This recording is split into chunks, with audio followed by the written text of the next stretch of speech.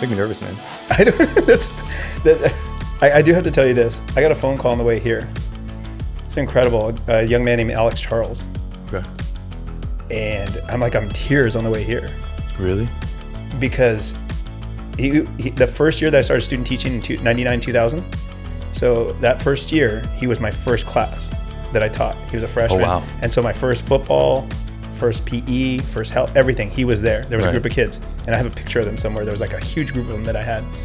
And he calls me and he says, hey, how's it going? I'm like, hey, Alex, how are you? He's like, how are the kids? And we're just talking. How are you teaching PE? All that. He works at B&B Appliance. He runs it. Okay. And so he's amazing. He's worked so hard. And he calls me. He's like, I just wanted to call and tell you that I appreciate everything you've done for me. And I was like, what do you mean?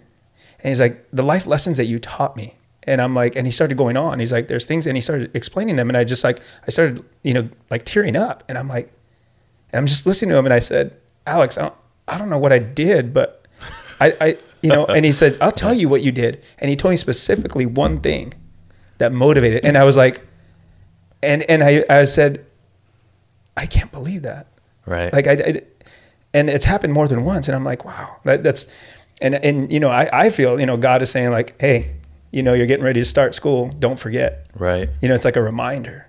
Damn. And it was so intense. And I just sat there and I was like tearing up. And I'm like, I don't think you guys understand like how much I learned because of you, right. From the greatest students to the ones that are the greatest troublemakers, the greatest quote unquote problem children. Right. You still learn a ton. So it was crazy. I mean, I was just sitting there. I was like, and we got off the phone. And I was just like, wow, that's incredible. Like, dang. See, it was crazy. You got to text them this link, the link to the podcast. See, that's where I had trouble. I'm like, look at me. No, I know. No, but I hear you. I hear you. Damn, that's how we're starting. Look at that. Ladies and gentlemen, welcome to another episode of This Life, a podcast by Mallorca Media. We're here in the Local Hub studios once again. First, I want to give a big shout out to everyone that's been listening. It means the world to me, and it means the world even more when you send me like a Snapchat or a video of you like laughing or being like, yo, this is a great episode. Please keep it up. What you were just talking about, that makes my day. I got a text the other day from my friend Allie, and she was like, I just like laughed out loud at the episode of you and Julio, and I was like, damn, dude, Allie Caliendo, remember her? Yeah. Oh yeah. Wow. Anyway, we're gonna get into this right now in a little bit, but I want to give a big shout out to Local Hub, as always, our sponsor. This is where we make the podcast. They are a co-working space, as I've said before. Right now they're doing 50% off when you sign up in August, and they are also they're actually not doing it, but we have remote workers here who work at home or have been working from home and have talked to their employer and have had them pay for their monthly subscriptions. So if you're a remote worker, you work for an agency or you work for anyone, and maybe you can't get work done at home and you need a different scenery, Local Hub is your spot. Their website is localhubsd.com. So if you go there, sign up, come visit us, say what's up, come say hi to me and tell them I sent you. Today is a really special day. It's going to be fun. Across from me here, I have teacher, coach, super fit guy. I mean, I can go on and on about this gentleman. Some of you, his name is Victor Garduno. Some of you know him as Coach Garduno, Mr. Garduno. It's usually just Coach Garduno, right? Generally, yeah. Generally. I know him as Coach Garduno, and even now I call him Coach Garduno. So, yeah, welcome. Thank you so much for having me. It's very surreal. I think we talked about that. It's very humbling as well. Thank you. I appreciate it. I'm glad you came on. So we actually met before, and we had like a 2-hour, 3-hour conversation of just everything. Yeah. That we probably should have recorded. Hopefully we can duplicate it. But first of all, I want to kind of, for those that live under a rock and don't know who you are, what do you do? Sure. Who are you? Well, I grew up in Escondido, and I actually went school locally. I grew up and I went to Glenview Elementary, Hidden Valley Middle School, and Orange Glen. So Same. very, very grateful. I had a very, very good experience all through. And when I say good experience, just people I met and things, it was great. It was good.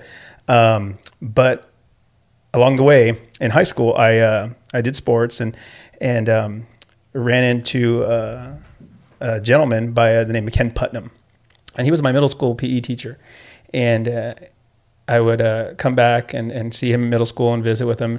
And one day he said, I think you should get into teaching and coaching. And I said, no, at the time I was getting ready to do all my fire science classes, getting ready to finish EMT. And I wanted to go that route. That's the route I was planning on going. He said, no. This is, he explained it to me, and I said, And sure enough, I ended up changing my mind and changing career paths. So after graduating Orange Glen in 1992, it's a long time ago. Ooh, can't believe I said that. Yeah, I wasn't even born yet. Yeah, I know. Ooh, trust me, I feel that. I graduated, went to Palomar for 2.5 years, finished my AA degree, and then was very, very fortunate enough to get accepted to Cal Poly San Luis Obispo. Went there for 2.5 years, and then as fate had it, I came back, and it wasn't really by choice, but I came back to Escondido. My father was really ill. They didn't tell me until I literally walked through the door when I was done. Wow. I graduated in the spring, but I finished 3 months earlier. And when I came home, they told me, excuse me, my mom sat me down and said, your father has stomach cancer. Excuse me. And so at that moment, I stopped going any route of going to become a teacher, and I just started working full time in San Diego.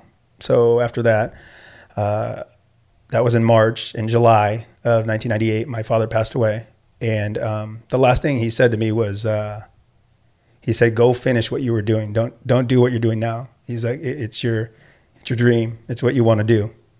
And there are a lot of things learned from him, but he passed away, and that was very life altering.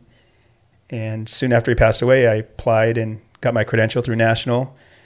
Was my Ken Putnam, who was the one that kind of pushed me in that direction, was my student teacher. And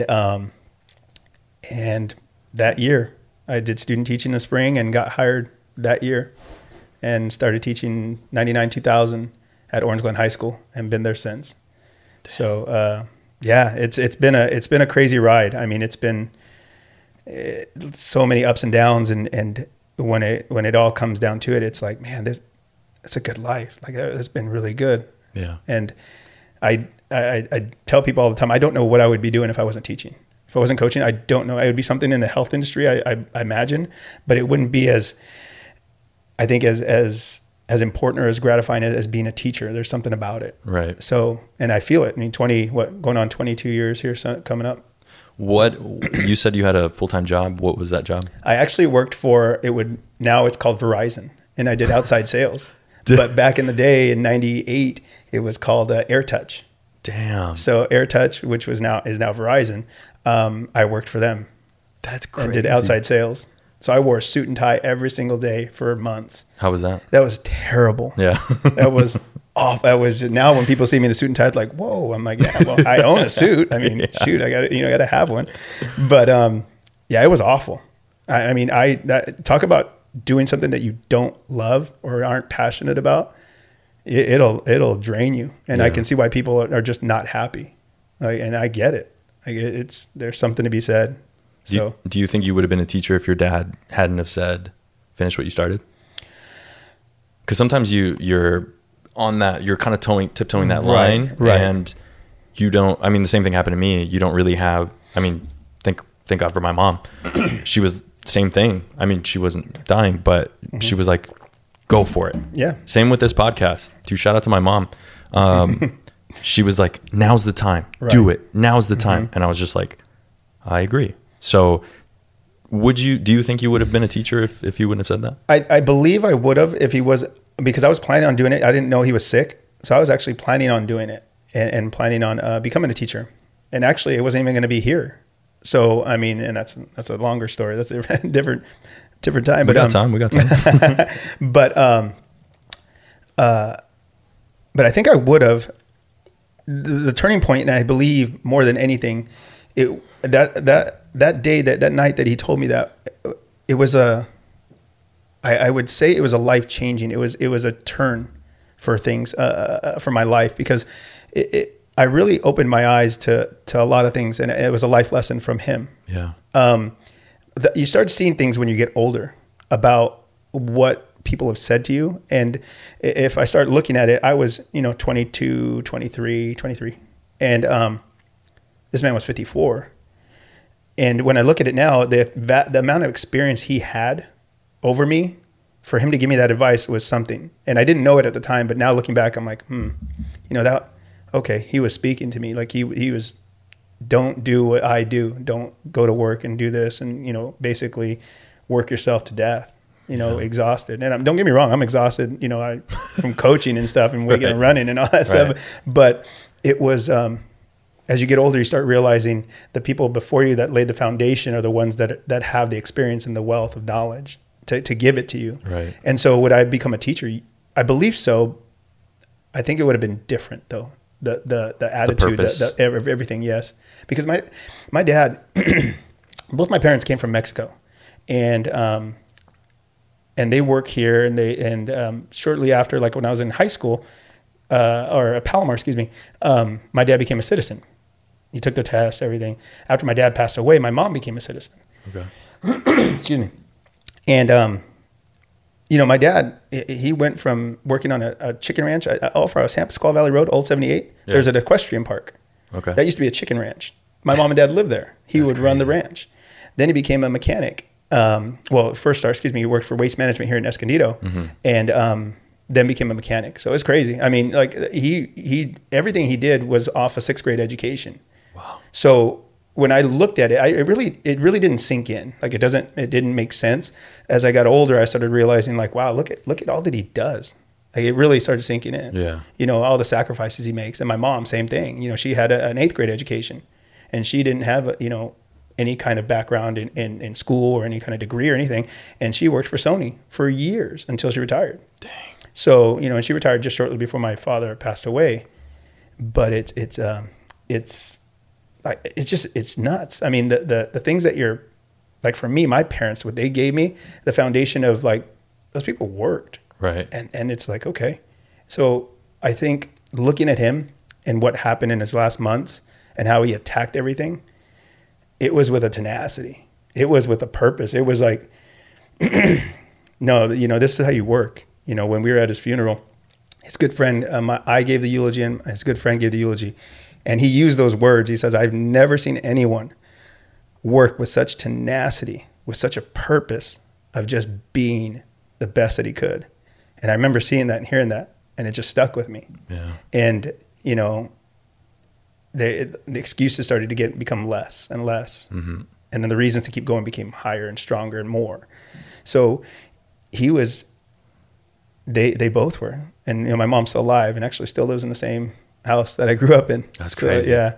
But, he gave a lot, and I learned a lot from him after the fact. Puras ganas. 100%. As they say. Without a doubt. Give me one sec. Sure. I think I forgot to turn on the mic on the camera.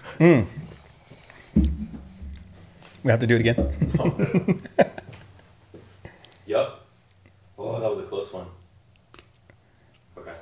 Did it still record everything? Yeah. Okay. Everything, and then because I have that audio and I have this audio, and I just sing it together, and I just use this audio. Man, you work hard. Okay. So I have to stop saying so. Yeah, exactly. Yeah. Yes. I want to share a story, and I want to go back to, I think I'm going to keep the beginning part that you told me about the Alex gentleman. Oh yeah. Sure. There it is again. And I want to tell everyone, and I told you this last week, you and I I took your weight training class, which, holy crap, that was crazy. But I took your weight training class. I played football, and we had a couple of run-ins. We weren't like that buddy, like close. I mean, not that you're buddy with your students, but no, you wouldn't call it like that we're very close. Sure. But there's not an incident, but one interaction that we had that stuck with me. And I told you, and anyway, I was sitting, my aunt was a cashier, my Lazu Maya, shout out. And she would let me just hang out there during lunch. I obviously didn't want to be around people because I was severely depressed and I had no idea. And I've already spoken about that, but I was in there just kind of listening to my music. I had my headphones or my earphones in, and you came in and you started speaking to me. I don't really remember about what, but I had one earphone out, and and you were I think you were speaking to me about the workout. You were like, "Are you sore?" And I was like, "Yeah, I'm pretty sore." And you were like, "Really? How?" And as you spoke, you just very, very gently took the earphone out of my ear. Yeah. And I was all slouched, like sitting on a chair and just being a total disrespectful sophomore. And I remember being super pissed off and super, right. And I said this to you, like my chest was like puffed out and I was just like, I was like steaming and you left and I was like, I'm going to sue him. I'm going to tell my parents. I hate him. But that stuck with me because at the time I didn't know that it was you teaching me something. It was teaching me about respecting myself and respecting others. When someone walks in, you stand up. Hey, how are you? You take the earphones out. I told you that even now when someone like is talking to me, I'll be like washing the dishes downstairs and they'll be like, hey. I'm like, hold on. Yeah, I'll dry my hands off quick and like, okay, I'm listening now. Right. And, I mean, at the time I was pissed, and I'm sure a lot of other people have a moment like that with a teacher where they're just like, man, that guy's a jerk. Right. But then afterwards they're like, okay, I get it. Yeah. So, and you spoke about Alex, how he gave you one instance right. of having you making an impact on him. Right. Are there any others that have kind of stood out to you that people come up to you and say, hey, I remember when you did this and it changed my life, or it did this, or like, do you have any other little examples of something like that happening? You know, it's funny. I generally don't share things like that with anyone. Okay. And the reason I don't is, it's more of I'm not trying to boast. You know, I generally don't share with him just because I feel like, oh, look, he's going to talk about himself. And I generally don't. I really don't. I look at it as a blessing, like God speaking, you know, through this person saying something. It's like, I needed it at the time. And maybe I don't know I needed it, but I needed it. Right. But there's been more so in the past, probably in the last couple of years, 3 years, and they've come at the right time in the last 3 years for sure. But I was in Cocina del Charro with my friend, and so she and I were sitting there, and this young man, Julian, comes up. He's like, "Oh, Coach Garduño," and I was like, "Hey," and he goes, "Oh man, let me get a picture with you. And I'm like, "Oh, okay, yeah, no problem." I'm like, I'm not so okay. You know, I work at Orange Glen, right? I'm not gonna be on the TV. And so, you know, so it's funny. So my friend Shannon goes like, looks at me, and I go, and so we're sitting there, and he goes like, "Oh man, this guy, he was, you know," and I just kind of tuned out, but I could see the joy in his face. He's like, "Man, I love taking your class, and we did this, and he's like, "Man, thank you so much." And I was just like, wow, you know, just a thank you. Right. Young man, Eddie Espinoza. Eddie. Same place. Shout out to Eddie. Shout out. Yeah, man. Shout out to Eddie. But Eddie Espinoza came up to me, and same place. We're in the same place, and my friend and I, and Shannon and I were sitting there, and he starts talking to me. He's like, "Coach, you don't understand. Like you were this. We saw you work, and you know you pushed these guys, and you did this, but you know you loved us." And I was like, "Gosh, dang it, yeah." Yep. You know, there's those instances. One last one I'll tell you was really incredible because I didn't even speak to him. I was in PE class, and I'll run with my PE classes. I'll always, you know, try and run with them each class at some point, just to show them like what you're doing, I'm going to do. And whatever you're going to do, I'll do it. Practice what you preach. Exactly. And so I believe in that. Not everyone has to. I don't look at someone else who doesn't. I'm like, okay, that works for them. No problem. Right. Not my place. But Brian Moreno. Shout out. Works at T-Mobile. And T-Mobile now in Orange County. But I saw him at North County Fair or Westfield. Sorry, Yeah. old. I saw him Westfield at the mall, and he said, and I walked in there, and he was like, Coach Garduño. I go, oh, Brian, what are you doing? Oh, I'm a manager here. I'm like, Brian, that's so great. He's like, yeah, I'm working my butt off, and this, and this. And I said, wow, that's so awesome, Brian. I'm really happy for you. He's like, what do you need? I was like, oh, I just want to check this for my daughter. And we started. He's like, he said, I just want to thank you because I think about you almost every day. And I was like, well, what happened? What did I do? Like, you either did something really great or you did something to motivate them to say, forget you, like, I'm going to do this. And he said, it wasn't even to me. We were running, and the one girl ahead of me, you were running with her, and you said something to her, and I heard it, and it's always stuck with me. And I was like, well, what, Brian, what is it? He's like, it's one thing to quit. It's another thing to give up. And he said, neither are going to get you to where you're going to be. They're not going to get you ahead in anything. You cannot quit and you can't give up. You cannot. You always have to go forward. And he's like, that's always motivated me. And I just want to do well. Wow. And I was like, and he's like, you weren't even talking to me. And I was like, oh, okay. And so I was, I don't know how I said that and in what fashion, but he said the words quit and give up. And he said, and just, you can't fail. That's crazy. And so I was like, wow. Okay. So I that actually stuck with me because I also thought about, what impact do I make in the world? Right. You obviously have, your platform as a teacher.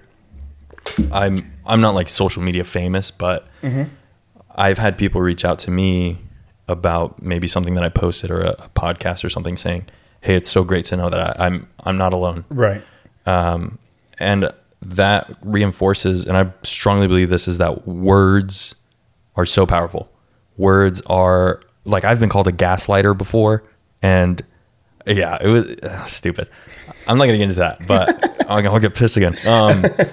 But I had, who did I have? I had a volleyball player reach out to me, and she was like, I had no idea.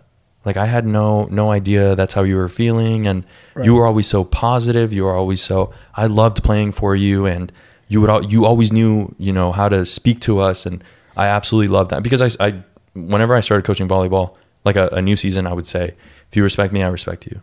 If you don't respect me, there's a door. You can walk out. That's fine. Right. And then I tell them as well, like, if you don't want to keep doing this and you're showing up, not giving me effort, leave. That's fine. Maybe you'll find a passion somewhere else. Right. I won't hold it against you. And this girl was like, that actually made me think about whether I wanted to play or not. But it made me want to play more. And I was just like, oh, yeah. Like, I don't even remember saying that. Right. Yeah. I mean, I know it's something I believe in, but words are just, they're so powerful, especially with people that, respect you a ton. But I want to touch a little bit on, if you're comfortable talking about this, your faith. Okay, absolutely. And how you tie that in. I'm not a very religious person. That being said, I'm not like an atheist or anything. Right. But I speak to people that are in tune with their faith. And you and I spoke about it, about playing church and actually going to church. Right. And how does that influence your life every day? How do you kind of coincide with faith and mental health and everything? Well, I do have to tell you one thing. The fact that you came out saying that you struggle with depression, and that it was so amazing, and I was so proud of you for doing that, because, and not that you need my approval or anything, but to think that someone can be that vulnerable and just to speak. I mean, that platform that you have is helping others. To say like, wow, you're a player. I had no idea. And I think, and we talked about this, like, we share a lot of the same characteristics and flavors of depression, where I will, kind of struggle with. I like flavors. And I think that the scariest thing is for someone to see us for who we are, really. And if they would see us, if they knew everything about us, would they still respect us or like us? Exactly. That is the scariest thing, because like for me, I can tell you, and I told you, I made tons of mistakes. I look at the teacher I was, and not that I'm the most charismatic influence. I don't look at myself that. I look at someone who is passionate about what they do, like Right. loves what they do, Right. to the core of their being. I love being in front of students. I love being at school. I love my job, 100%. It is the best career move I ever made. In the same note, what if they saw me for what I was at my lowest points? Right. What would they say? And so, you know, when a player says like, I had no idea, well, I'm not sure that we would really, you know, kind of show them who we are. And when we do, are they mature enough to say like, whoa, okay. You know what I mean? Because it is maturity. Yeah. It's 100% maturity. Big time. And my faith, see, that's the funny, we talked, I grew up a Catholic, cradle Catholic, baptism, communion, you name it, Same. everything. You have to do all this stuff. You know, Same. stuff. And you know, that's what I knew, and that's what I believed in. And I started understanding that more and more. A friend of mine, Kevin Johnson, and shout out to him. He's a good man. He lives out in Alabama now.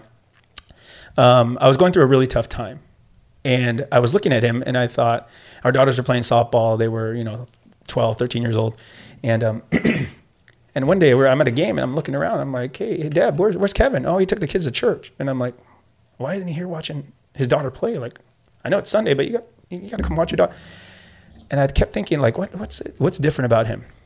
Well, he agreed to meet with me. Like I said, it's a very low point. And he agreed to meet with me. And this was when? I'm sorry. This was 2012. Okay. 2012. And he agreed to meet with me, and I sat down with him, and he started talking about Christ and the relationship with Christ. And I sat there, and I was like listening to him, but then we started sharing. We were very, very transparent. We were talking and everything. And he looked at me, and I looked at him, and I said, Kevin, you struggle with the same things I do. The same types of thoughts and anger or whatnot. You struggle with, and he's like, you bet. But in my mind, I kept thinking like, I had no idea. Yeah. You have it all together. You know, you got it going. Like, you got it. Exactly. And so, man, he is a big, him, Robert Prescott, and Anthony Taylor, these three men really shaped me to understand, like, you have to pursue Christ. And the religion part is one thing, but the religion part, you can get caught up in all the bells and whistles, if you will. Right. And so, and that relationship with Christ is ongoing. So how it helps me, I think, is I think the biggest thing is patience. And I struggle with that at times. I really do. It's hard because I have to take a step back and understand where someone's coming from. And it does come, people say you lose patience as you get older. I'm actually in a point where I think I have more patience than I did when I was younger. I look at the type of teacher coach that I was when I was younger, and oh man, I in a snap, I would break. And I would just go off. Hothead. Oh, big time. Without a doubt. Same. You know, and now, you know, dealing with a student, a disruptive student, whatever, just snap off, just, you know, and almost berate them.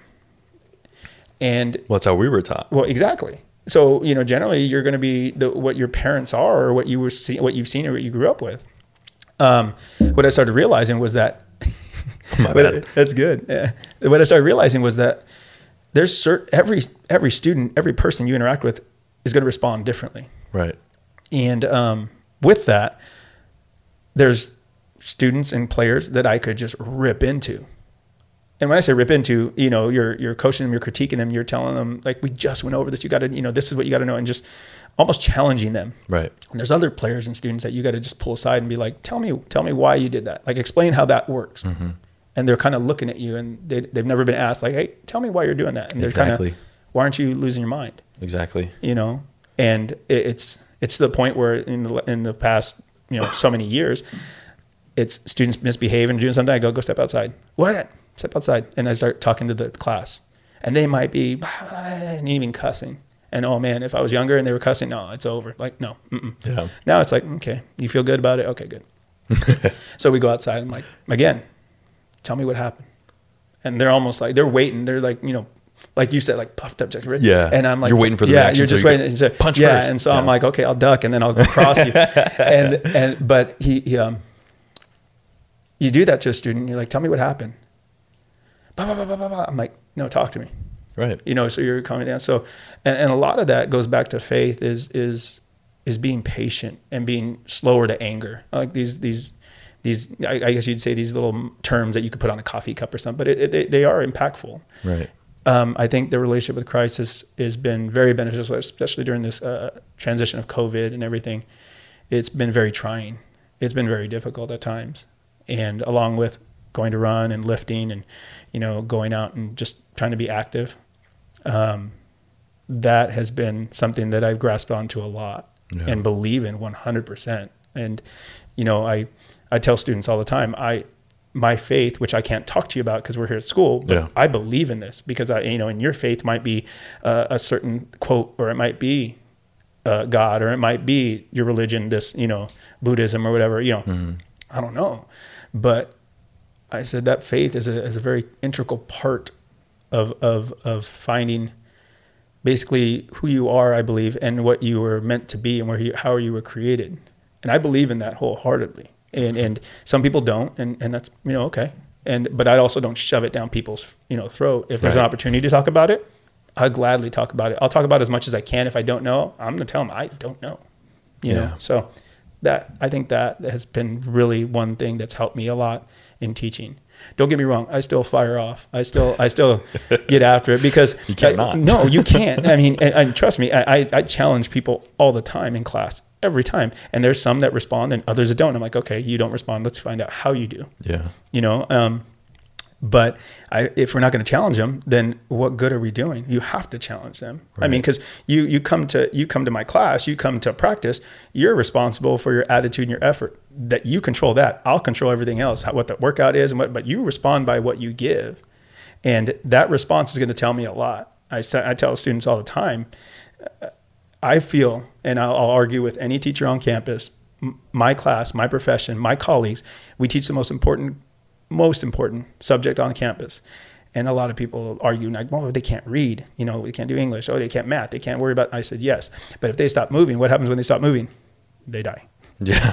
If you stop moving, you die. That's true. So, and I said, but also understanding why we shouldn't stop moving. Not just, you know, you got to go run, which I do a lot. And I send the kids on, but why? There's a reason why. And this is why. And especially look at COVID, people just sitting around and, you know, being just in their own thoughts.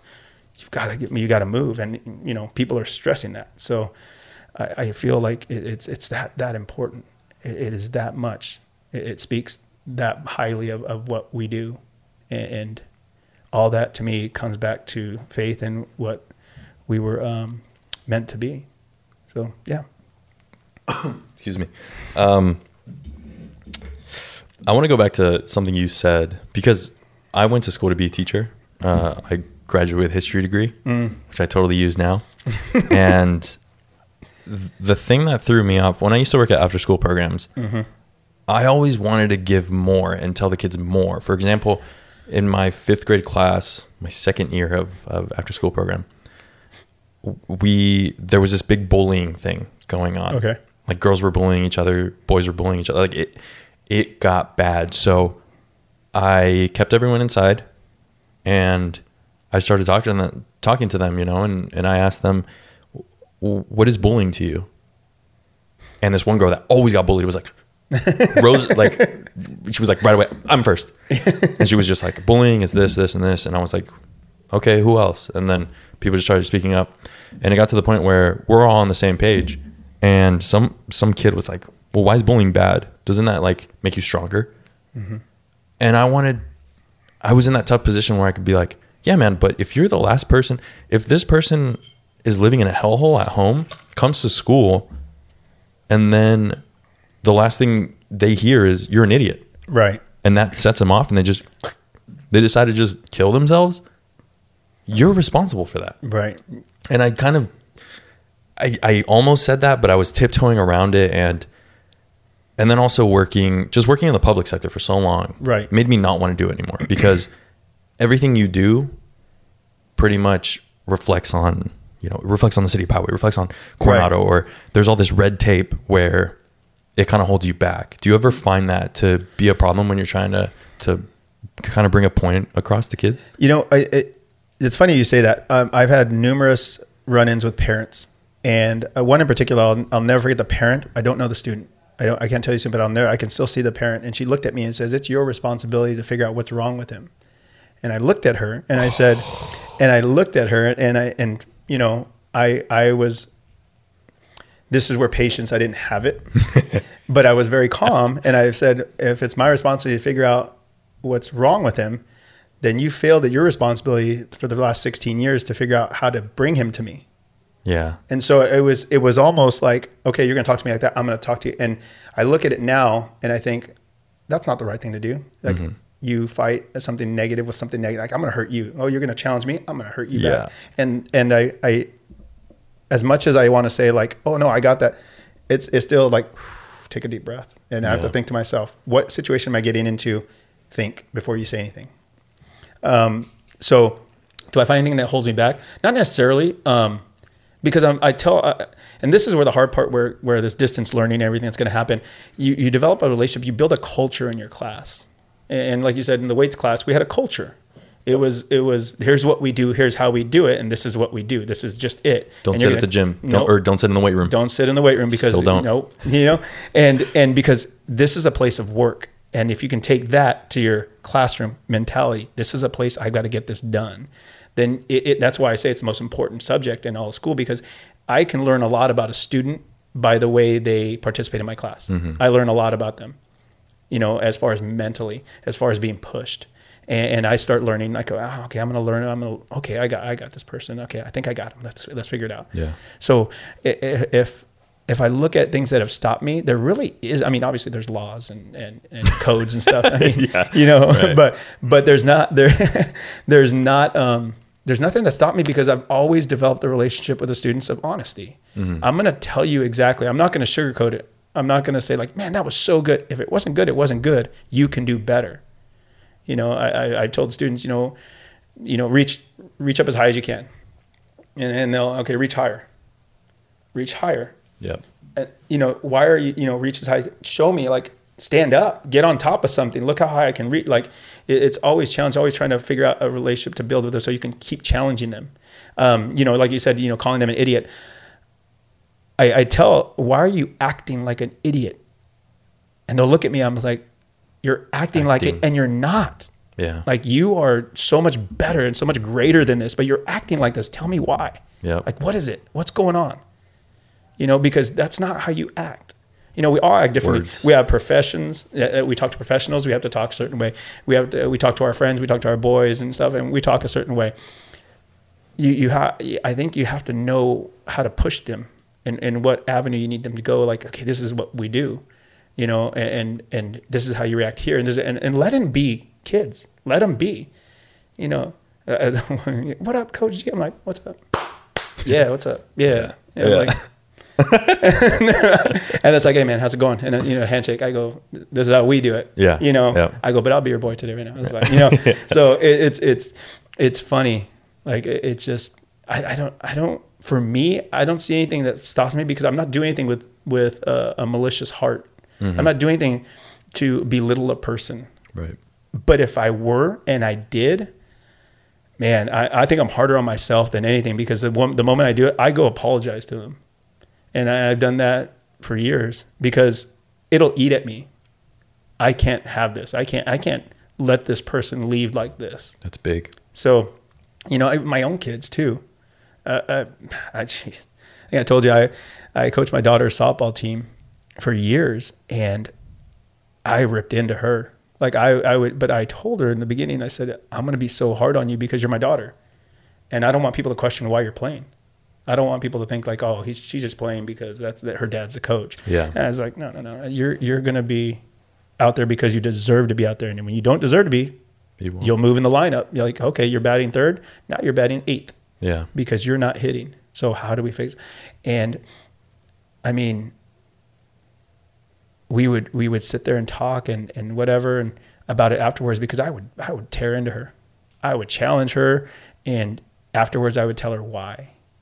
And at times when I did something wrong, if I might have said something wrong, not cussing by any means, but just said something like berated her, belittled her. Right. I stopped at, so many minutes later or whatever, pulled them all in, like the whole team heard it. I brought them in, and I looked at her. I said, what I said to you was unacceptable. That's not okay. I let my emotions get away, and I let myself go into a place that I shouldn't have gone. It's okay. And I'm looking at it going, it's not okay. Right. It's not. That then created a young girl who literally says, don't ever stop challenging me because I'm going to prove you wrong. And so it's like, okay. That's awesome. So it's there's nothing that really, I don't think if a student or a person knows, or even wants to just believe that you're coming from a good place and that you care. And I think that's why coaches and teachers, the coaches that really fly off the handle and the players respond to it, like, okay, they have a relationship with that person, and they know where they're coming from. They want the best for them. They want the best out of them. And this person responds this way, so I'm going to go off on you. Right. So it works that way. It works both ways. I mean, there's plenty of them. I remember like my son, when he was young, Ben, you didn't really have to yell at Ben. And I tell you, like that kid.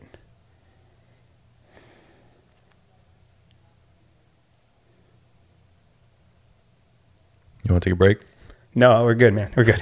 Okay. Deep breath. Yeah, deep breath. There's he played flag football, and this is before I really started, I guess, learning more about coaching and words and such.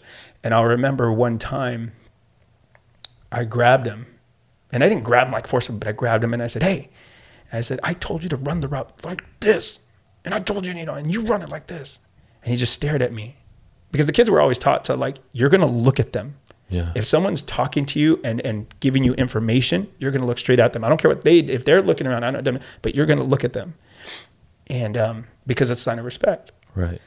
And I remember him just staring at me. And I sat there. And this is years later, I started looking, and just probably about a month ago, I said, I drove by this football field in Vista where I was, and I remember doing that to you. And now when I drive by that football field, like, my heart breaks a little bit. Yeah. And I told him, I'm so sorry. I did not know the impact that I had on you.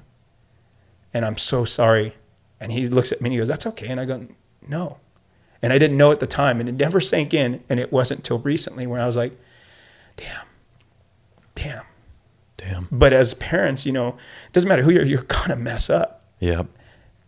And that culture, that interaction that you have with your kids, your students, whatever, if you have that base of a relationship, if you have that faith, then you know that things will work out. They will. Whichever way they're going to work out. And yeah, it's brutal. You never know. You never know. Yeah. Yeah. So I want to touch more on what it is like to be a parent because, and again, I'm going to talk about something that we spoke about before. You said that your kids were kind of going through something because you were going through something. I actually had an incident, and I'm kind of debating on telling the story, but so my mom listens to the podcast. Shout out to my mom. Big shout out to my mom. Absolutely. And, and this just happened last night. And she told me, careful what you say on your podcast, because, your clients will listen and all this other stuff. And I was like, all right, that's just mom being mom. She's worried. She's probably going to be even pissed that I talked about, just listen, mom, hold on. And I was just like, okay, fine. So we talk again, and she says, she walks over to me and she goes, I had no idea that you were depressed in high school. Why didn't you tell me? And my dumbass, no, it wasn't a dumbass moment. It was more of like I wasn't understanding where she was coming from, and she wasn't understanding where I was coming from. Sure. So I immediately just I was like, why are you making this about yourself? Like, I'm just, I'm putting these things out there. You told me to start this thing. And right. Like I told you before, it's been a long week. I've been pretty emotional. Sure. And I think that all just caved in and came out, and we spoke about it today. Mm-hmm. I told her, look, I was a teenager. I had no idea what was going on. I was scared. I I just thought that's how people felt. I thought, I've always learned, don't be a pussy, just move on, Right. be happy. You're fine. Right. And I spoke about that in my podcast with Jasmine, episode 3, go listen to it. And just shameless plug. That's perfect. You got to, man. Anyway, we spoke about, she was talking about how I love my mom. I tell my mom everything. And my mom and I have had a great relationship, but at times it's been shaky. During high school, I'd barely talk to her because I just kind of was depressed. Like I didn't know what was going on, and just so much stuff going on. And that brought me back to those times when she'd be like, how was school? And I'd be like, good. Right. Good. Right. And I didn't see it before, but she was just trying to reach out and have a relationship with me and be like, I see something's wrong. I don't know what's wrong. Please tell me. But of course, you're a teenager. You're like, get out of my room, Mom. Yeah, exactly. So we spoke about it today, and she said, look, this is what I meant. And this is what she's like, for a mom, it's so hard when you see your kid struggling, but you don't know how to help. Right. You don't know what's going on. And she's like, you need to have a parent on. And I was like, Mom, come on the podcast. Yeah. And not me. Yeah, exactly. She was like, well, anyway, she was like, as a mother, especially as a Mexican mother, because Mexican mothers are they love their kids. Absolutely. We're a part of them. And they have, not that like white mothers or other mothers don't think like that, but it's a culture. It's a culture thing. It's exactly. For sure. So she was like, you have no idea how bad it hurts to hear this now and hear it on some show that you're just putting it out to people. Right. And I said, okay, I understand that. Right. But look at me now. Look at what I'm doing. Look at how far I've come. Look at what I'm still doing. And I'm continuing to live with this depression and all that crap. Right. But I'm handling it. And if I ever need you, I'm going to talk to you. And then boom, hugged it out. She cried a little bit. It's fine. Yeah. I mean, she didn't cry. But have you ever been in a situation like that where you see your kids suffering, you don't know what's going on, or you do know what's going on, or how do you handle that as a parent? It's again, mistakes. I think in any success is never just always winning. You have to fail more than you have. I mean, it's a total cliche. You do have to fail a ton to succeed. You have to. There's never going to be the right way. There's never a clear road, like just a straight road to everything. Parenting, definitely. You do like this all over the place. You just squiggle back and forth, and there's the end result, but you're still over here doing this. So, and people will say that. Older people will tell you like you're going to mess up, and you're just like, yeah, okay. It's true. Yeah. And as a parent, the best thing that I have done that's been the most successful, and not everyone agrees with it. Not everyone agrees with the way I parented or the way, the kid's mom parented, but we agreed on one thing, is that we're going to do it this way, and we're going to do it together this way. And again, it doesn't work for everyone, but I would say I was very strict, but I built a foundation with the kids. That's what we did as two parents. I feel that we built a foundation and an open line of communication. There's mama's boys. There's boys tend to go with their moms. Yeah, me. And I totally get that. Yeah. I wasn't a mama's boy, I don't think, until really, really after my dad passed away. I wasn't all that tight because in high school, you kind of like okay, my mom, but I was more with my dad. He was at home in the evening. My mom was working the night shift. So, right. But I think you develop a relationship and some sort of foundation is set. To this day, my daughter, Kayla, I love you. Shout out. Big shout out to Kayla. Big shout out, Kayla. And Ben. We'll get to him in a second. We'll shout him out in a second. But to this day, Kayla will open up to me and say, Dad, I need your help. And that was built over time because I feel I would just approach her. Hey, Kayla, what's wrong? Nothing. Well, what's wrong with, and I would bring up a name. Is this, and she's like, how do you know? And I would say, because I'm a boy. I was a boy. Yeah. I'm still a boy. And trying to figure out how to be a man. Right. And I just know these things. I'm around it all the time, but I know it. I can see it. And she would open up and tell me. And it's amazing. Dad, I don't know how to help this person. I don't know. I can't relate to them. I don't know what to do. And as a father, that's all you want from your kids. And from your children, that's all you want is them to come to you like at an age, because they're going to come to you. They're not going to come to you because they're like, you don't know. We're just old and stuff. Yep. You can't even work your phone. I'm like, what are you talking about? I can answer it. I'll text you back. It takes me a while, but I do it. Yeah, but I figured, I got to pull the phone away. But as a parent, that's what you want. You want them to be able to come to you at a certain point in their life. And she's 18. She just turned 18 in January. And a lot of people's like, oh, she's an adult. No, not yet. And, she would say like, yeah. I said, listen, there's two things that change. One, you can go to prison, and two, you can vote. I go, besides that, nothing's changed. And she's like, dang. Yeah. So, but, I joke a lot, but now she has more freedoms. And I think that's based on the relationship and everything, the foundation is built, and keep moving forward, and that I think is the biggest thing to build a foundation. Ben, God, shout out to Ben. Benjamin. All right. Shout out. I have literally, we have two amazing kids. We really do.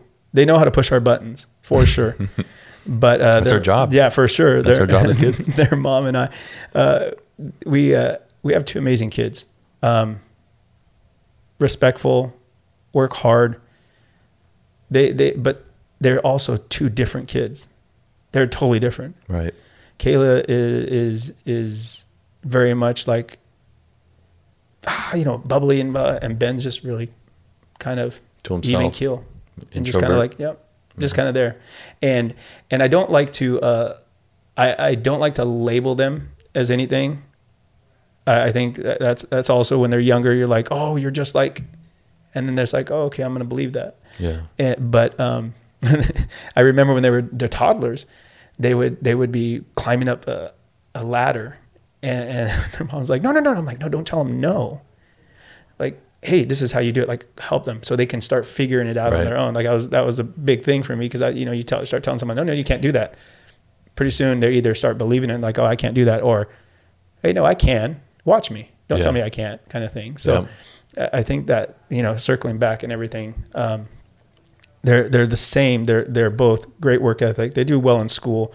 They think critically. They can do for themselves. They can speak to someone. One thing that's amazing, and I'll just go real quick, because Ben, he had to pick up a car at the district office, and I was giving his mom a ride home, and he sat out there. It's so funny. Rich Watkins, who's in human resources, I believe. I don't know. He's the district office. I totally don't know. I try to just do my job as best I can. But Rich Watkins, all of a sudden, we're driving away, and I look over, and Rich is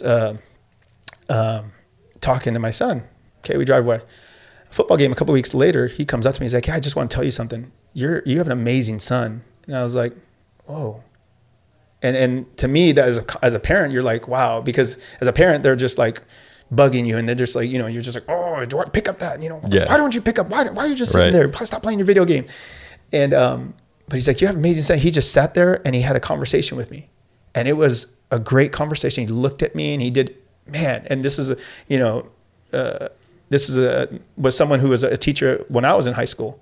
So those things of eye contact, those things of speaking and being able to hold a conversation with someone older than you or whoever, it sticks out. Mm-hmm. And he was like, he just, I don't know how much he liked talking to this old guy, but he sat there and talked to me and looked at me and shook my hand. And I'm like, wow. So they're both the same, but they're also just different. They're mannerisms. And to say that I love them would be an understatement. Like you said, like moms and such, there was nothing that I wouldn't do for them. Yeah. Like absolutely not. If they needed something, I'll find a way. Whatever. Now, if they want something, you got a good job. But no, even then, if they need something, like I'll find a way. Yeah. And if something, you hear this all the time from people like, oh, I'd give my life for my kids in a heartbeat. Like no doubt about it. It wouldn't even be a thought. It'd be like done. For That's sure. Awesome. So that I think is parenting. Yeah. Just that relationship. So Did you hear that, Mom? Sounds like you had a good one. I think it goes both ways because, and I look at the way I've behaved in the past, and I'm just like I said, I'm 25 years old. I'm kind of a hothead still. Sure. And I know sometimes I'm like, yeah, absolutely. Especially when they're your parents, you're just kind of like, shut up, Mom. I'm Yeah, 25. exactly. Yeah, I'm a but man. yeah, exactly. But like you're saying, like, yeah, we never really grow up in their eyes, and No. I mean, they just want the best for us. Mom, I love you. Absolutely.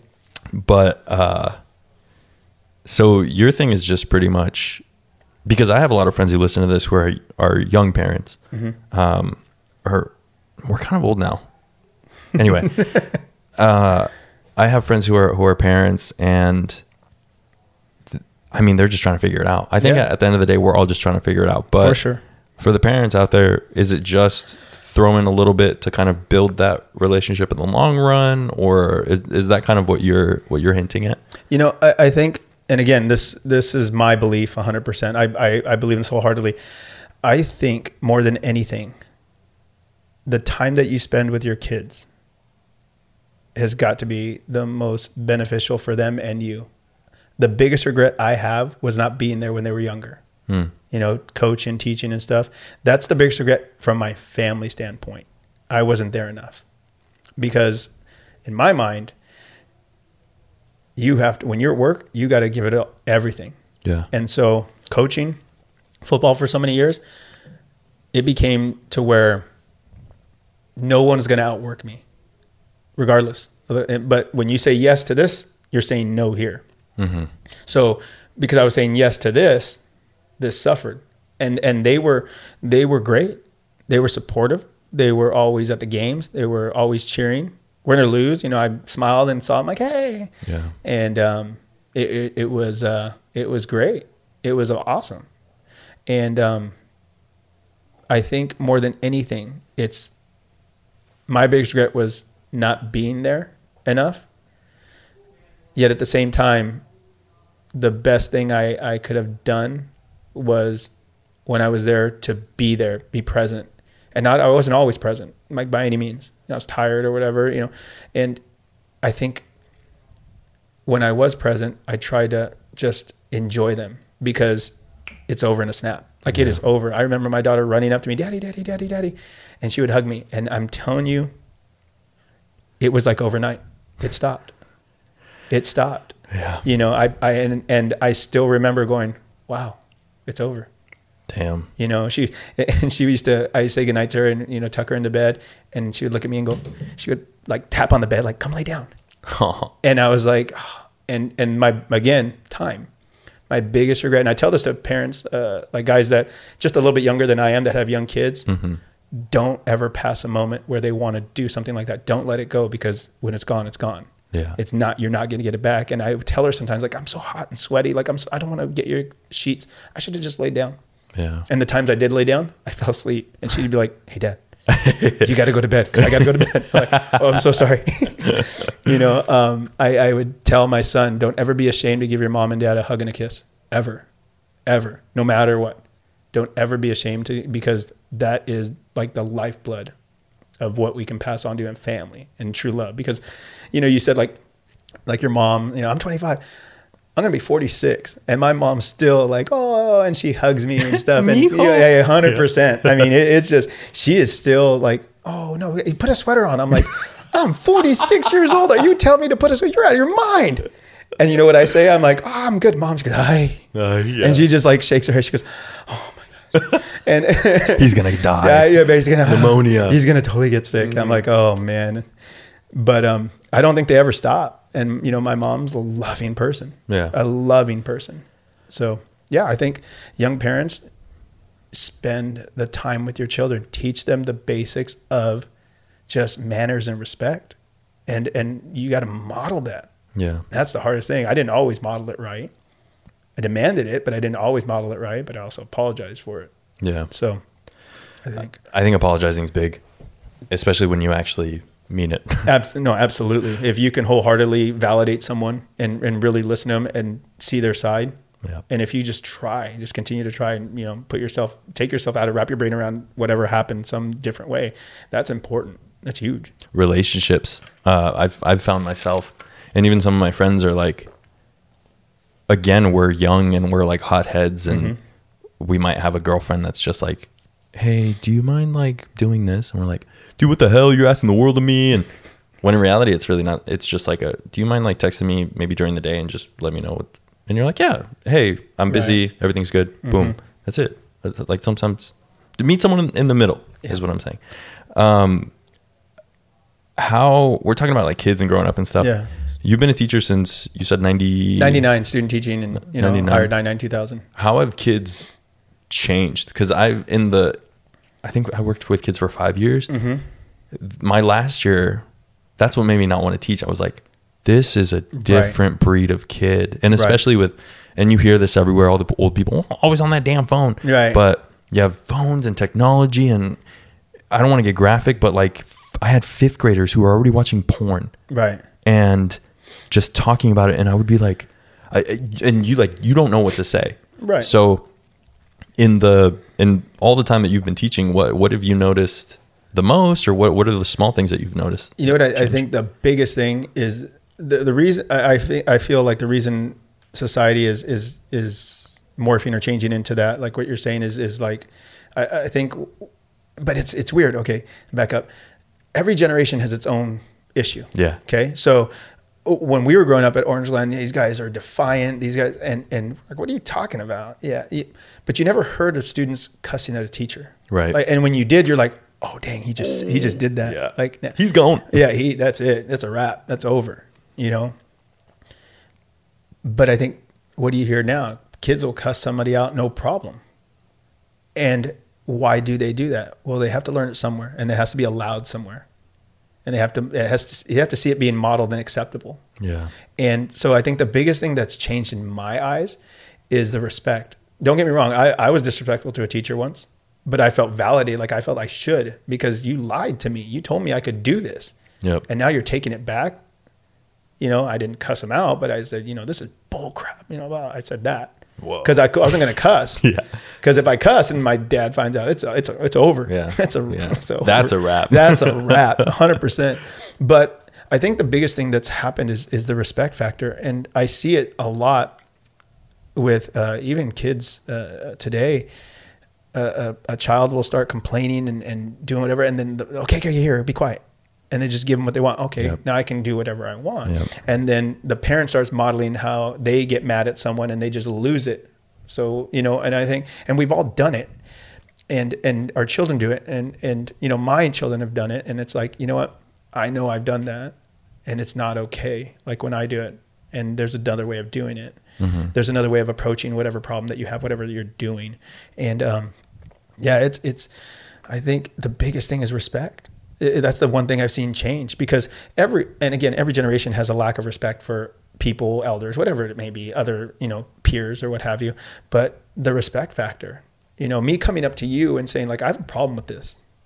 And then if you fly off the handle, I'm just telling you I have a problem because I want to be done with it. I want to hold resentment. I don't want to hold that. So it's respect. It's respect of looking at someone. It's respect of shaking their hand. It's a respect of knowing like, where do I fall in this? And that carries over to everything. I mean, that carries over to your relationship, not only with your children, but your spouse, mm-hmm. your families, your peers. Like I said, it runs the gamut of everything that you're going to have. And I can tell you that, like for me, in that point in time where things, you know, I talk about, I think I mentioned it, like it gets kind of up and down, mistakes and everything. It was a lack of respect, not only for my family, but for myself. And it's very sobering. It's very surreal. Like, okay, what is it that parents need to do? I don't have all the answers by any means. If I did, then, you know, I'd be sitting on a beach somewhere, you know, right. playing golf at a country club that costs way too much for anyone to imagine. You know, I don't have all the answers, but I do have the life lessons and the things that I've learned that say like, okay, here's where you fell. You're getting another chance. How are you going to get up? And that's it. I mean, I believe more than anything, it's those life lessons that'll help. Do you have to be out of here by a certain time? No. It's 4:29 right now. Oh man, we've been going that long. Good Lord, people are gonna tune out. Dang, these guys can talk. I don't think so, man. You might be right though. See, that's something else that I've seen has changed, even with me, is the attention span. Yeah. And I feel so bad for you guys because you have to do the online classes and all that. And right. I was telling you before this that my friend's mom has to teach kindergartners online, and it's like, that's freaking crazy. And I had someone be like, I liked your solo episode because it was only 20 minutes. Yeah, absolutely. You can't make everyone happy. Exactly. I get it, dude. I've had so many people just be like, it's pretty good, but but don't tell me but. It's funny, you get that, but that's some negative. What? Yeah. And then you start getting like, oh man. Yeah. Like, no. Yeah, I get it. But I've kind of learned to just, you can't please everyone. Absolutely not. And especially in my line of work, I've gotten crapped on so many times where I'm just like, if someone tells me something, someone else will tell me something different. Right. You know, I've had ex-girlfriends that I'm like, oh, check out this video. And they're like, oh, that's pretty cool. I'm like, well, you didn't like it? Well, I'm like, my mom liked it. She's a girl. Exactly. Man, it's been incredible.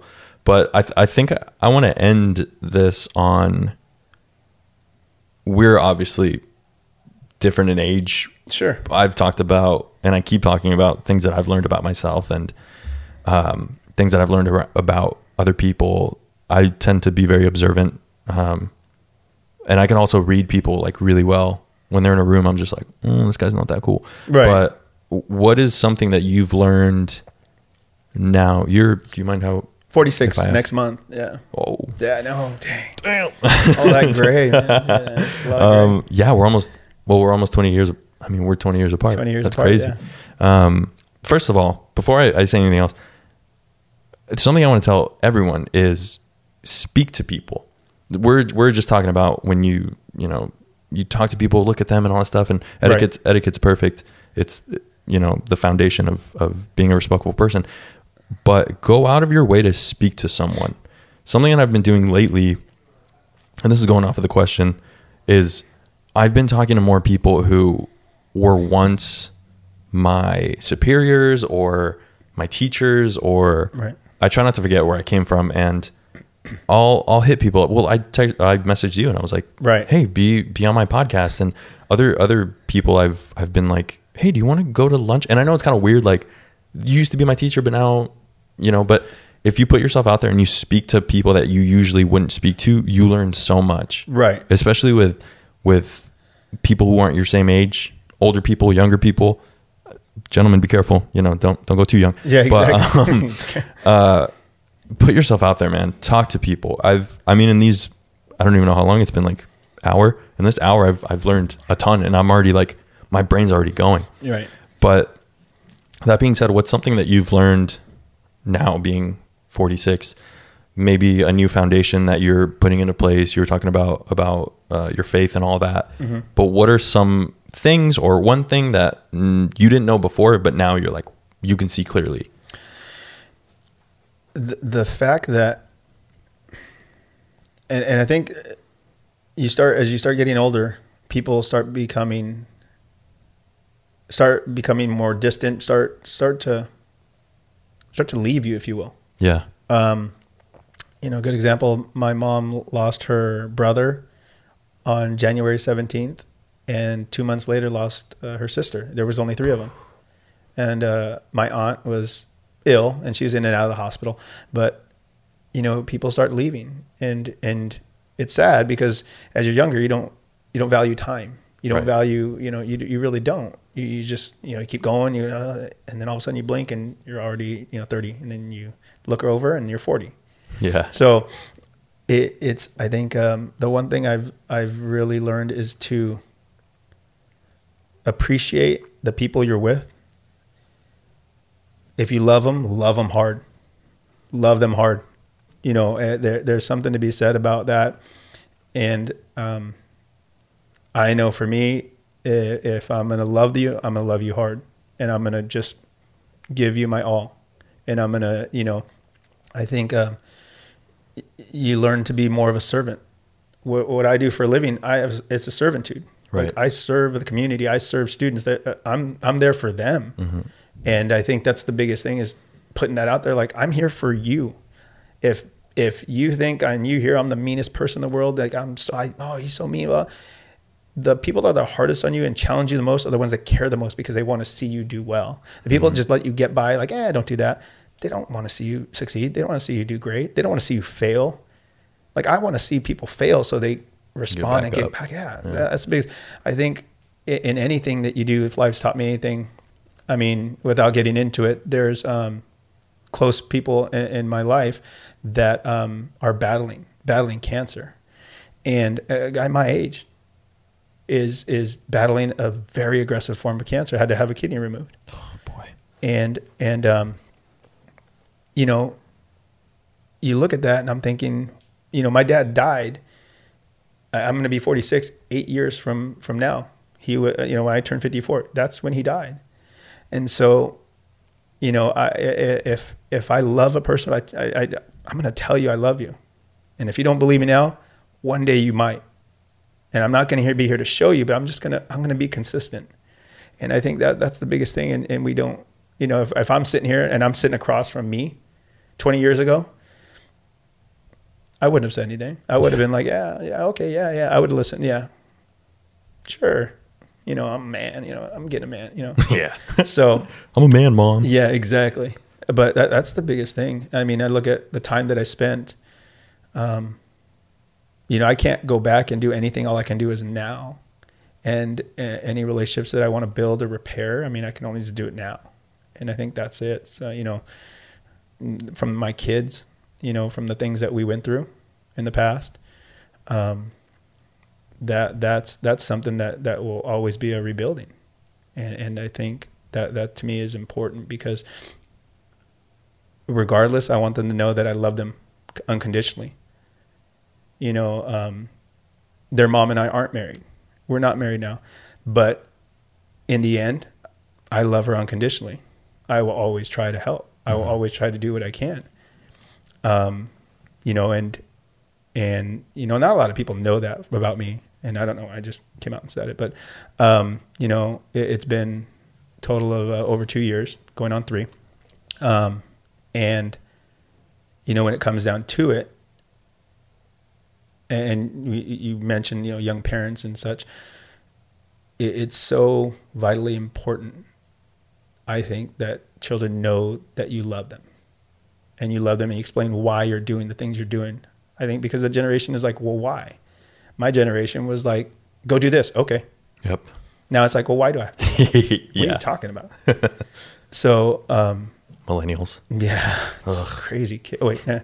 But I think it's important that you tell them why. And I don't do it right all the time by any means. I am not perfect. And you know, we touched on that in the very beginning. If you really knew what was going on behind my eyes, if you really knew what was deep down, would you, and then fill in the blank, would you still look at me this way? Would you still respect? Would you, you know, and, you know, students, they act up. I still love you. I'm still here. I'm here. You're going to run off. I'm still here. Mm-hmm. And that's where the faith comes in. Like, go wherever. I'm here. I'm here when you're ready. I'm here. I think that's it. Time. Doing all that. Cherish it. Absolutely. Because one day you have a job, the next day you're stuck at home. And then you have to find a place to work. Local Hub right now, if you sign up, 50% off. I'm just kidding. No. Great. That was actually a good segue. Ooh, that laugh is going to hurt people in their ears. I can't thank you enough for being here. I can't thank you enough for everything you've done for, my community, our community. That's crazy that your mom still lives in the house that you grew up in. Midway. I live by there. Yeah. I want to say thank you for being here. I want to say thank you for, again, everything you've done. And last week we were down there and someone you knew came over, or someone that we know, Raul, and he was just like, this guy, man, you have no idea. And we had just talked about Eddie when he came up to you, and right. And you spoke about it earlier. Yeah. But really, man, you've done so much for all of us, and in ways that you don't even know. So I want to thank you for being on here. Thank you. You know what? I got to tell you real quick though, and your listeners should definitely know, what you're doing is amazing. As a teacher, I'm telling you, when you look at students that were with you, be it close or not, you had an impact or not, and then you see them and they're going after something with such tenacity, such intensity, with such a drive, that to me is like, it speaks volumes, because someone molded you to do that. Something happened. There was an experience. There was something.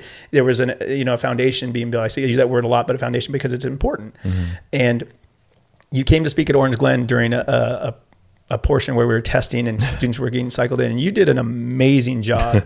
I was floored. My mouth was like, man, look at that guy. I was just open. And I was like, look at him go. You captured their attention. Yes, you're young and you were close in age with them, so they kind of like they listened up. And then you have Miss Copeland's husband, who's in the military, older, but still got their attention. You can see when people are passionate about what they do, and you could see that in your talk. So as much as you're thankful for me to be here, I'm thankful that just looking at you, and no matter what happens, you've succeeded, because you can see that you're not going to stop. You're going to keep going. There'll be roadblocks, there'll be all kinds of things, but you're going to find your way over, around, under, whatever it is, you're going to find it. And I believe that wholeheartedly just watching you. And for me, it's humbling, and I'm just so grateful and thankful that you asked me to be here, because I get to be a part of this journey, and I get to see it, and I get to follow it, social media and stuff, and I get to I get to listen to it, and for me as an educator, as a man looking at another young man going, look at that, that's he's got it going on, like, good for him. So, I appreciate that. That's, absolutely. That's super humbling. Well, thank you for being here. I already said it. Yeah. I'm going to say it again. I'm going to keep saying, I'll probably text you as soon as you leave. Thank you so much. That means a lot. Thank you. Everyone else, thank you so much for watching. Thank you for listening. Please subscribe, rate, review. Let me know what you think. Let me know what you want to see. This has been an amazing podcast. Thanks for listening to This Life, a podcast by America Media. I will see you soon. Thank you. That was amazing. Hey, thank you. I don't know how it went. It went fast.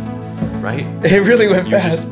Yeah, I don't even know what I said. I have no idea what I said. I'll do that, I'll black out, and I'll be like, what just happened?